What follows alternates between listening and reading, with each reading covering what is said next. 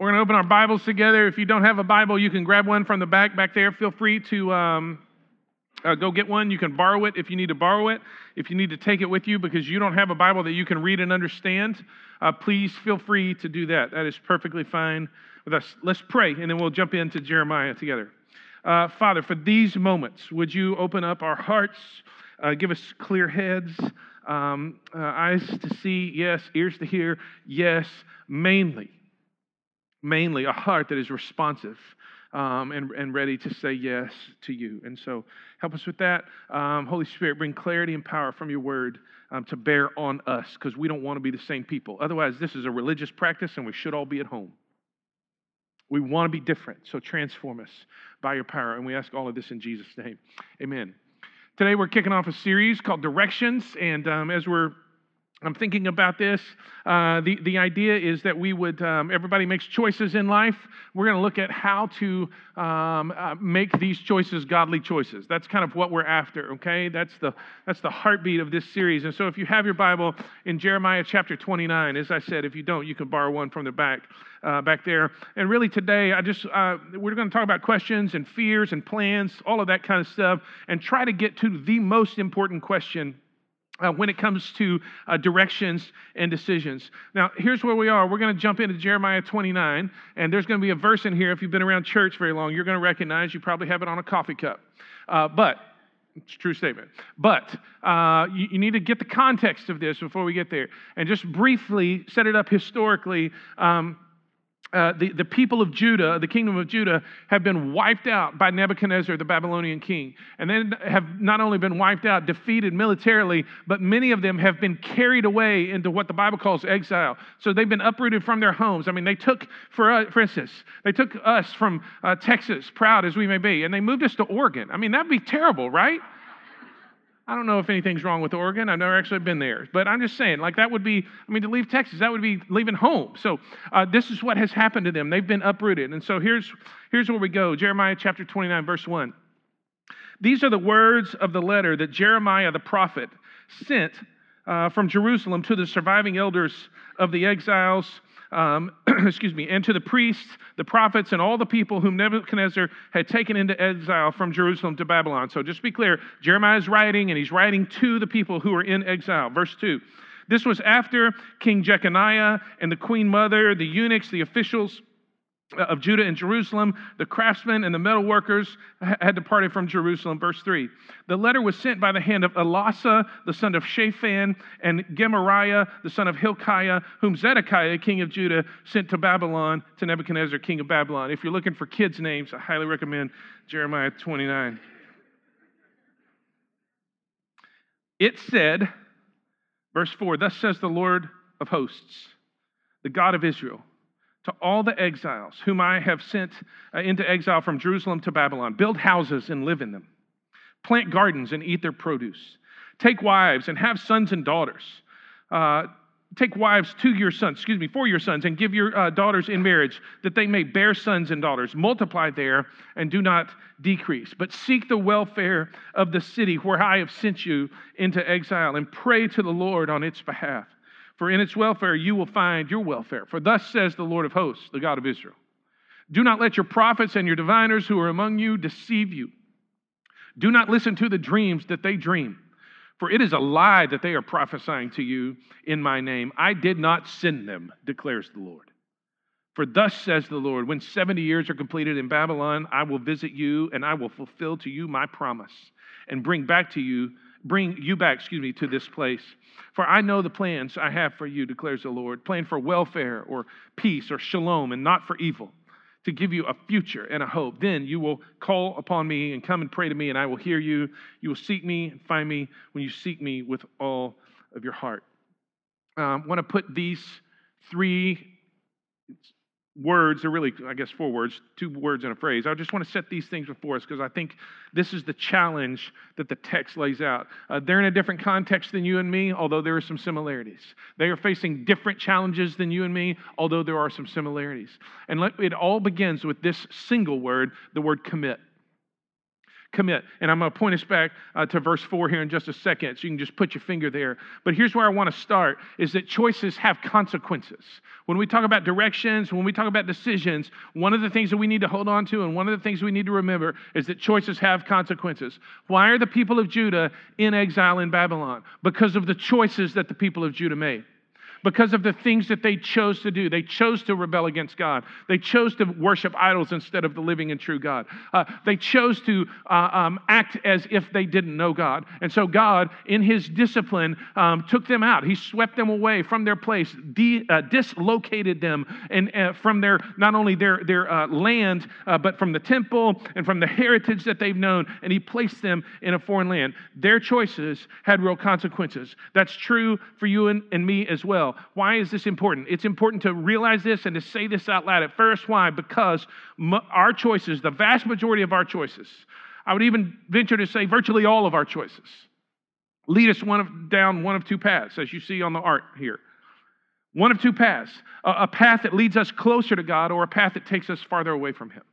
A path that moves us toward him, or a path that moves us away from him. This is kind of how this goes. And so our choices have consequences, and that's important because of where those consequences lead spiritually. It doesn't mean that absolutely 100% every choice does, but the vast majority of our choices do. They just lead us one way or the other.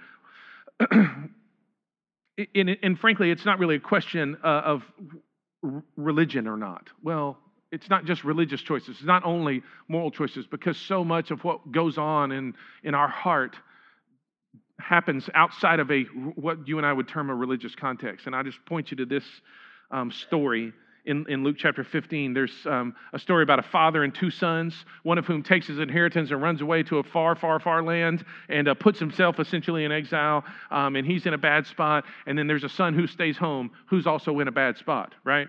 So you've got irreligious people and religious people, and both of them are a long way from God because of their choices. Choices lead us toward God or away, okay?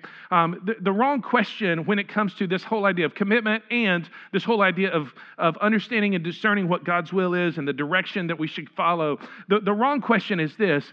It comes up a lot, and you just see if you identify. The wrong question is this. What is God's will for my life? I'm saying that's the wrong question. You're thinking, why is that the wrong question? Because it's too long. We need to truncate that just a little bit. Cut it off a little bit. Because the right question goes something like this. What is God's will?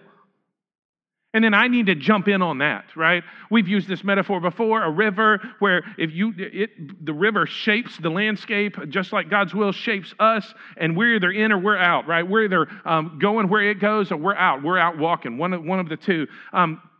It defines us. We don't define it. The right question is, what is God's will? I just point this, we've had airlines in the news here recently, United a couple weeks ago, American, a day or two ago, whatever. That's what they do, fine. But here's the deal. You could jump on an airplane and, you get seated, and you plop down, and captain puts throttle forward, off you go, right? You're moving. And then you say to yourself, hey, this is flight 2484 going to Wichita. Really? I wanted to go to San Francisco, though. At that point, does it really matter? Right? I mean, you're in the airplane. You're going for it, right? And you think to yourself, the more you get worked up, you're like, hey, I had the Golden Gate Bridge, not Wichita. I wanted to do Chinatown, not Wichita. Wichita, they've got no Chinatown in Wichita. They're in Kansas. So I want to do Chinatown, and I want to see the Golden Gate Bridge. I want to go to San Francisco. And so you're 500-something miles an hour, 35,000 feet, and all of a sudden you bring the stewardess bell. Bing! Yes, sir, can I help you? Can I get you some water? No. You can get me to San Francisco.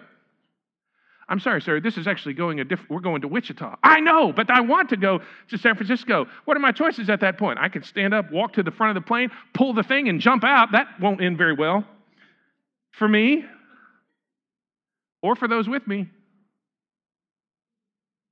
or for those who might be on the ground underneath me. Because choices have consequences, right? And so the question of commitment is to say, not what is God's will for my life, because that still keeps me at the center of it all. The question is, what is God's will? I'm going to plant myself on the plain. I'm going to drop myself in the river, and I'm going to go where it goes. That's what commitment looks like. I grew up at a place, you've been around, maybe you've heard me tell this before. I grew up at a place, the faith environment in which I grew up, the church that I grew up, it was a good church, but there were a lot of people who took faith and wrapped it around their life. It wasn't until between my 8th and 9th grade year that I actually saw someone who took their life and wrapped it around their faith. They weren't just dropping in secret ingredients every so often. They weren't just trying to figure out exactly where it would fit. They were saying, hey, listen, I'm all in here. I'm believing yes, yes, yes, yes, and yes. And so I'm going to let my life be shaped by this faith that I have. And that's a different way of living, but yet that's the way that we're supposed to live. The big lie is that God's will, and we believe this about commitment, that the big lie is that God's will sounds something like advice. It sounds something like advice. I can take it, I can leave it, I can say, hey, God, that sounds pretty good. I think that'll enhance my life, or I think that'll enhance my enjoyment. And the diagnostic question that you can ask yourself is this: hey, if I knew what His will was beforehand, would I do it unconditionally? If that's the case, if you can say yes to that, then you're at the point where you're saying, hey, God's will is not advice. It's not an option for me. The thing that undergirds that, the problem, if you will, that underlies that lie, the thing that supports that lie is this, that we know so little. It's not actually, but we know so little of the one that we're following. So I just want to point you back to verse 4 here. Thus says the Lord of hosts. And you see capital L, capital O, capital R, capital D, that's Lord. That's when the Old Testament capitalizes that name, it's the covenant name of God. It's Jehovah or Yahweh. So he's saying, thus says the I am of hosts. And so he not only says what his covenant name is, but the Lord of hosts is a warrior name. So he's like busting his shirt open going, oh, okay, you want some of this? That's what this is like. Thus says the Lord of hosts. The God of Israel. So he's not just a warrior, but he's saying, hey, and you're my people, the God of Israel. You're my people. And now in Jesus, he's spoken over us. Hey, thus says the Lord of hosts, the God of the people of Jesus. He's spoken that over us. So we have, when I say that the underlying problem in thinking that God's will is advice is that we know so little of the God who's speaking to us, what we're losing sight of is this majestic, infinite, powerful, omniscient, wonderful, beautiful, captivating God. That's who we're talking about. And to think that you and I could be so idiotic as to just take advice from him is foolish. It says way more about us than it ever does about him. God's will is not advice. And the underlying question, the underlying problem is we know so little. The underlying question, I think, just based upon conversations that I've had with some of you, goes something like this. But can I really trust him? Can I really follow him? Is it going to be okay? Will I be safe? Will I be safe? And what's the answer to that? Maybe. There's this great scene in The Lion, the Witch, and the Wardrobe. Anybody, Lion, Witch, and Wardrobe? And it's I don't recall it. I should say, being in the movie, but it is in the book. And Susan and Mr. Beaver are talking, and Susan says this. Mr. Beaver says this first. Aslan. They go, who's Aslan? And Mr. Beaver says, Aslan is a lion, the great lion. Oh, said Susan. I wish I could do this in a British accent. I thought he was a man. Is he quite safe? I shall feel rather nervous about meeting a lion. Safe, said Mr. Beaver. Who said anything about safe? Of course he isn't safe, but he's good. He's the king, I tell you. Some of us approach God like that. Safe? Right? No, you're not necessarily going to be safe, but he's good. But he's good. And how do we know? How do we know that we can trust him? Rather than take advice from him, how do we know that we can trust him and follow him no matter what? How do we know that we can trust him with our commitment? And I point you to This is 2 Corinthians chapter 5. And if you have a Bible and can flip over there, great. If not, just listen to what this says. 2 Corinthians chapter 5, this is verse 14.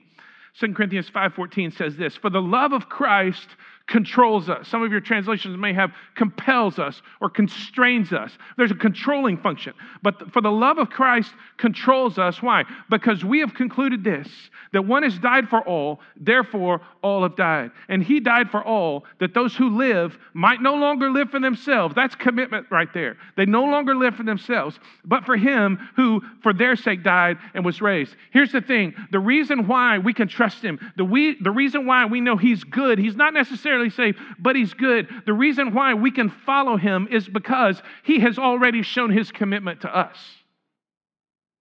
God sent Jesus to us, for us, so that he could die in our place and rise again on our behalf. And therefore, we can give our lives to him. We can put our lives in his hands. We can give ourselves to him fully. We can commit to him. The commitment that you and I would make to him is based on the commitment that he has shown to us already in the cross. That's why the love of Christ is such a controlling function. So the question of commitment is the question that we have to start with. The second question is this. How often do we do this? Do we do this regularly? I use the word daily. Back here in Jeremiah chapter chapter 29. Let me just pause before we read the text and ask this question. Which is easier, to follow God in the small things or the big things? How many are small things people? Come on, raise your hand, vote. Let's do it. Right here. How many are small things? How many think it's easier to follow God in the big things? How many of you think it's easier to follow God in the big things if you're following him in the small things? Oh, preacher, you got me there. Thank you. Okay. Here's my point. I was a junior. We were playing basketball at Spring High School, the mighty Huntsville Hornets versus the Spring Lions. It comes down to it. There's about 7 or so seconds left. Our team is up 2. I get fouled, and I'm going to the free throw line. The coach for the Spring Lions calls a timeout because he wants to ice the shooter. I got this. I walk over to our huddle. We talk for just a second about what strategy is, and coach looks at me and he says this, "Hey, he's trying to ice you. There's nobody I'd rather have at the free throw line than you. Go out there and make him. Let's win this ball game." Pats me on the butt and sends me out there, right? Huge encouragement, right? That's what you want to go out with. Parents, that's what you want to send kids out with, right? Like, you can do this. You've got what it takes. Huge encouragement. I go out. Everybody's cheering, noise, all that kind of stuff. I sink 2 free throws. We win the ball game. No problem. Thank you. I'll be here all week. Here's why. Why could I perform in that crucial moment? Because what you don't know, you may know now, thousands upon thousands upon thousands of free throws. I shot at least 100 free throws a day. Every day. For years on end. Hundreds and thousands of free throws. So that when that crucial moment came, guess what? I was ready. In the small moments, the day-to-day moments, I was practicing, if you will, so that in the big moments, I could perform.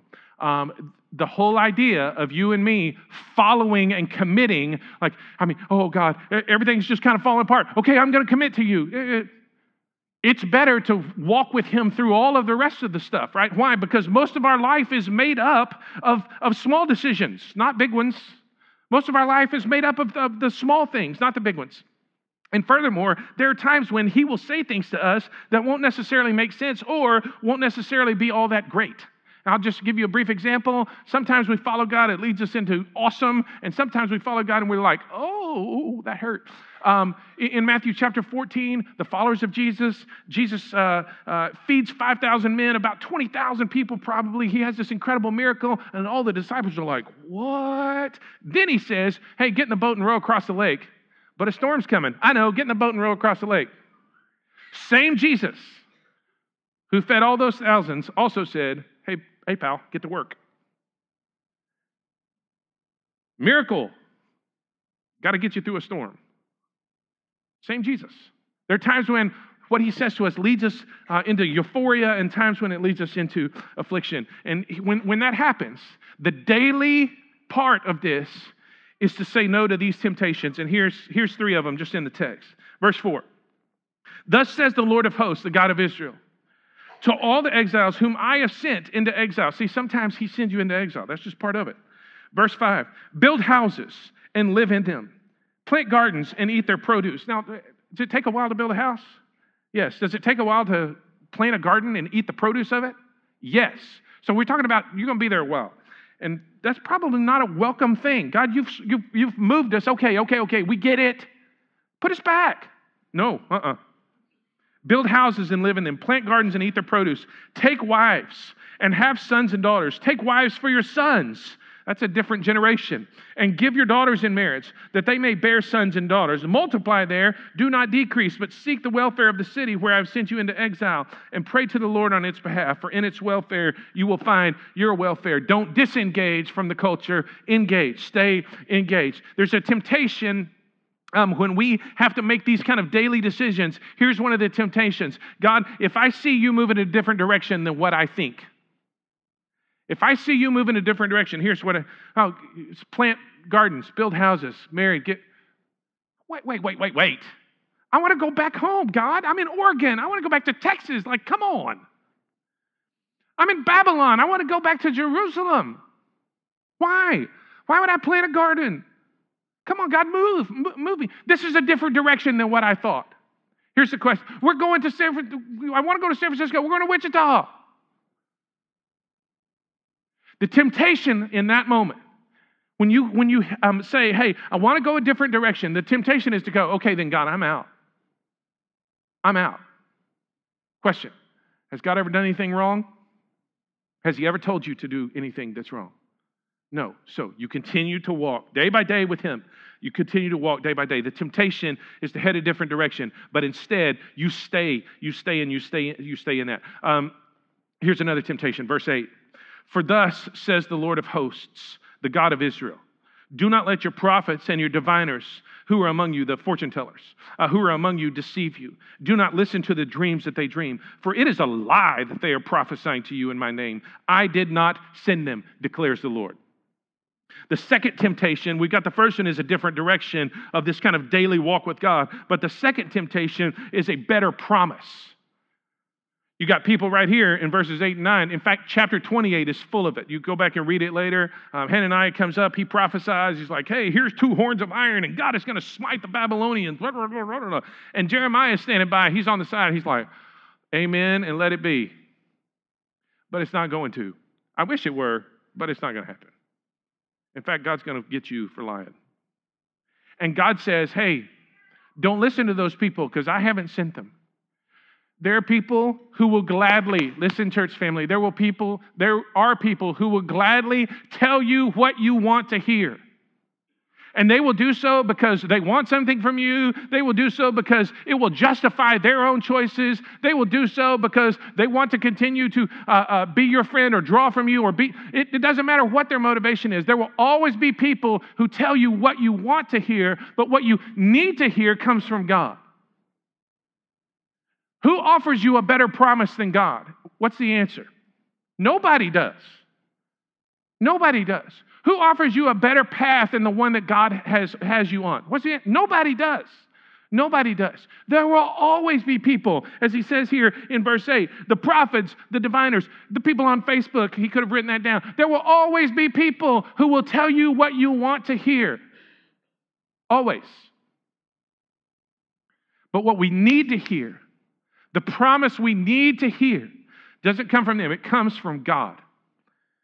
So don't jump ship when you think you've got a better promise. Verse 10, last temptation. For thus says the Lord, when 70 years are completed for Babylon, this is the one that I struggle with the most, if I can just say that. Thus says the Lord, when 70 years are completed for Babylon, I will visit you, I will fulfill to you my promise and bring you back to this place. How long was it? Somebody say it. 70 years. This is the temptation of timing. In particular, bad timing, long timing. I don't know about you. I don't do particularly well with patience. Like, I don't love waiting. And God said 70 years. Why? Because there's some stuff that needs to get cleaned out. There's some stuff that needs to die off. There's some stuff that needs to be built back in. There's some stuff that needs to be remembered and some stuff that needs to be forgotten. 70 years. God, 70 years. As much as it is important, and it is, to understand the direction of God, it is equally important to understand His timing. Those are both the key, those are the two key components to discerning His will, is direction and timing, and they're equally important. Because if I try to run ahead, hey God, you're kind of dragging on this, I think I'll just push the agenda forward a little bit. No. That's not how that works. That's not how that works. The big lie, when it comes to these temptations, a different direction, a better promise, or bad timing, we want to jump ship. We want to say, hey, God, I think I'll go a different way. We want to get out of the airplane, get out of the river, however you want to say it, but we want out. The big lie that we're tempted to believe right then, and we use often to justify our disconnecting from God, is this, that God wants me to be successful, and I've got a plan, and God's not doing my plan. The big lie is God wants me to be successful. And we read chapter 29, verse 11, and we put it on our coffee cup and we say, oh, for I know the plans that I have for you, declares the Lord, plans for your welfare, or some of you have, to prosper you and not for evil, to give you a future and a hope. The word welfare there, or prosper, to give us peace, that's the shalom. That's that sense of wholeness. So here's the thing. Shalom, that sense of wholeness about us, does not mean success. It does not mean you get the American dream. It does not mean white picket fences and everything. What does it mean? It means that God's going to give you a sense of wholeness. He's going to do things in you and for you that you will not be able to do for yourselves. Why? Because He is much more interested in your character than He is in your comfort. He's much more interested in who you become than where you set yourself. Much more interested. So our commitment then, yes, to say yes to God, but then that daily walking it out, that daily exercise of that is to remember He's way more interested in my character than my comfort. That's why He wants to bring me shalom. Well, how do you hear that? Well, how do you hear that when that doctor calls and he's like, hey, yeah, it is cancer? How do you hear that when it's the pink slip comes? Hey, thanks for your service. How do you hear that when that friendship that you thought was there, all of a sudden is not there? How do you hear that when there's just insecurity that abounds around you? How do you hear that when your relational world is rocked, when the covenant vow that you made with another is somehow broken, when the kids aren't doing, you're doing the best that you can here with what you got, and the kids they're doing their own thing. They're not doing what they ought to be doing. How do you hear that? I'm going to bring wholeness, and I care more about your character than I do your comfort. How do you hear that when you thought you heard right the first time? Because somebody spoke to you in the name of the Lord, like Hananiah did in chapter 28. I ran across this quote this week, and I want you to see it and put eyes on it, so that you understand daily what it means to live this out. This is from G.K. Chesterton. He's a great author and hilarious. Here's what he said. Jesus promised His disciples three things. Number one, that they would be completely fearless. This is awesome. Like, hey, there's nobody who's going to be able to do things to you that I don't allow. And secondly, there's nobody going to do things to you that will be permanent. So things like living is Christ, dying, it's gain, right? Like, the worst they could do is kill me, I win. Completely fearless. Completely fearless. Absurdly happy.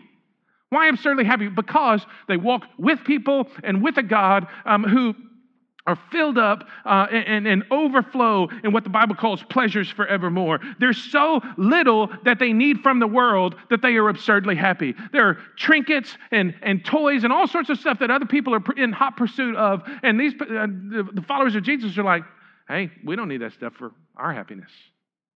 In fact, it has impact, zero impact. They would be completely fearless, absurdly happy, and in constant trouble. How do you hear that when whatever bad happens comes? You hear it as completely fearless, absurdly happy, and in constant trouble. You hear that as, I care more about your character than I do your comfort. And that leads to the last little bit. We commit our lives to Him. We do so with a regularity, a daily kind of engagement, not giving away to temptation, but instead stepping into what He has for us, even if it's hard. Why? Because we know that He has plans, and they're good plans, and they give us a future and a hope. And in verse 12, then you will call upon me and come and pray to me, and I will hear you, and you will seek me and find me when you seek me with all of your heart. The last phrase I want to point you to is to seek Him. Seek Him. Did you know that you're never actually commanded to seek God's will ever in the Bible? Ever.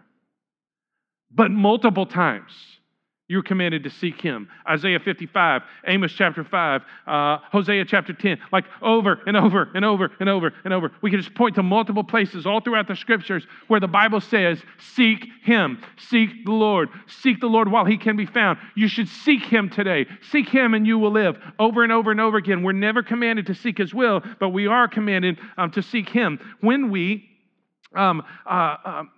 seek His will apart from Him, the lie that we believe goes something like this. And I'm going to illustrate it absurdly in just a moment. But God's will and His person are found separately. That's the big lie. So I'll just, right here. Here's Debbie here on the front row. And if we wanted to find the will of Debbie, the decision-making part of Debbie, where would we look?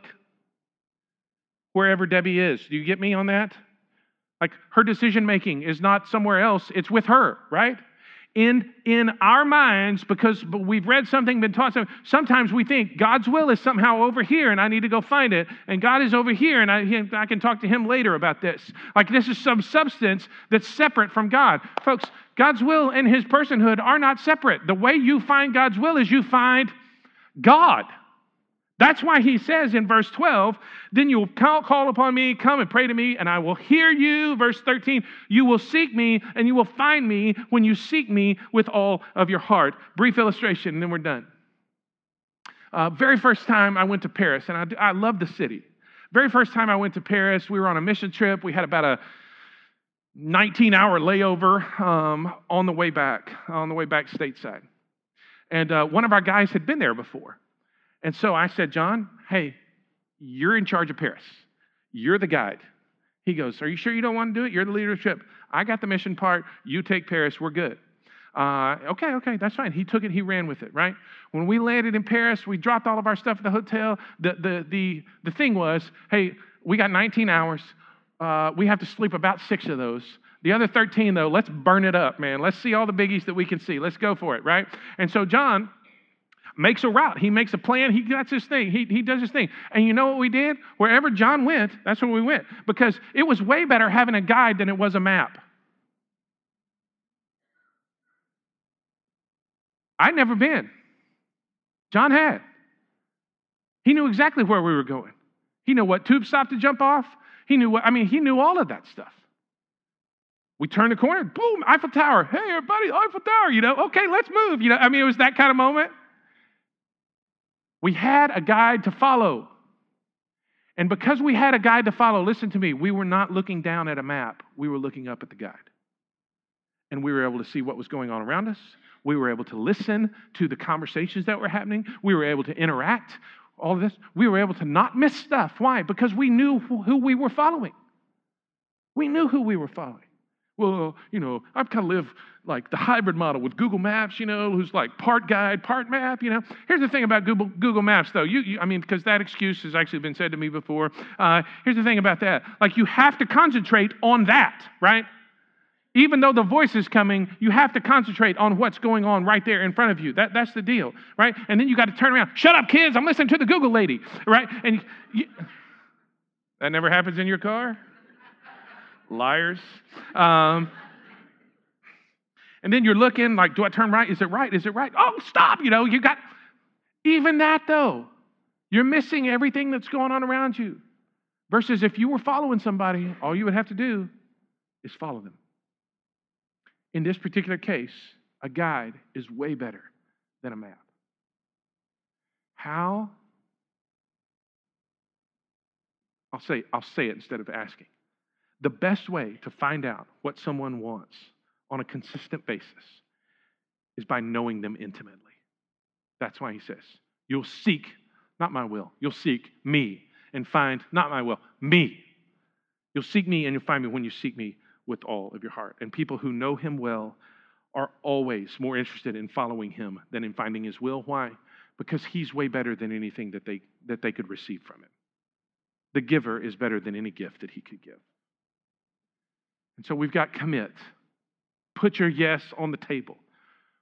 We've got daily, a regular part. Seek him. And so I want to put those three things together real quick. Commit daily to seek him. Commit daily to seek him. Every person in here can walk out of here and apply that.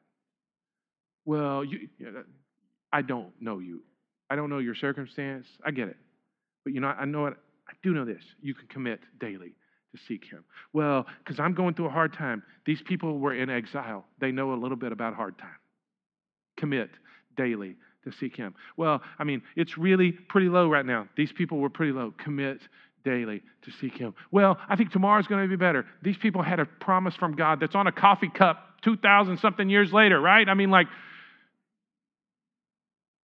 Commit daily to seek him. Here's how I want to close. I want to ask you this, and then we'll take some time to pray. But out of those three lines, commit daily to seek him, which do you need to focus on most? The commitment part? God, I just need to opt in here. Just push all of my chips in and go, I'm in with you. The daily part, I need to build into my life something that keeps me on track, or to seek him. Because God, all I've done is talk to you about this job situation. I haven't really talked to you about me or you. I need to seek you, not an answer from you. I need to seek you. Commit daily to seek him. Out of those three, which do you need to lay hold of? Which do you need to walk out of here and apply? Let me pray, and we'll ask for God's help.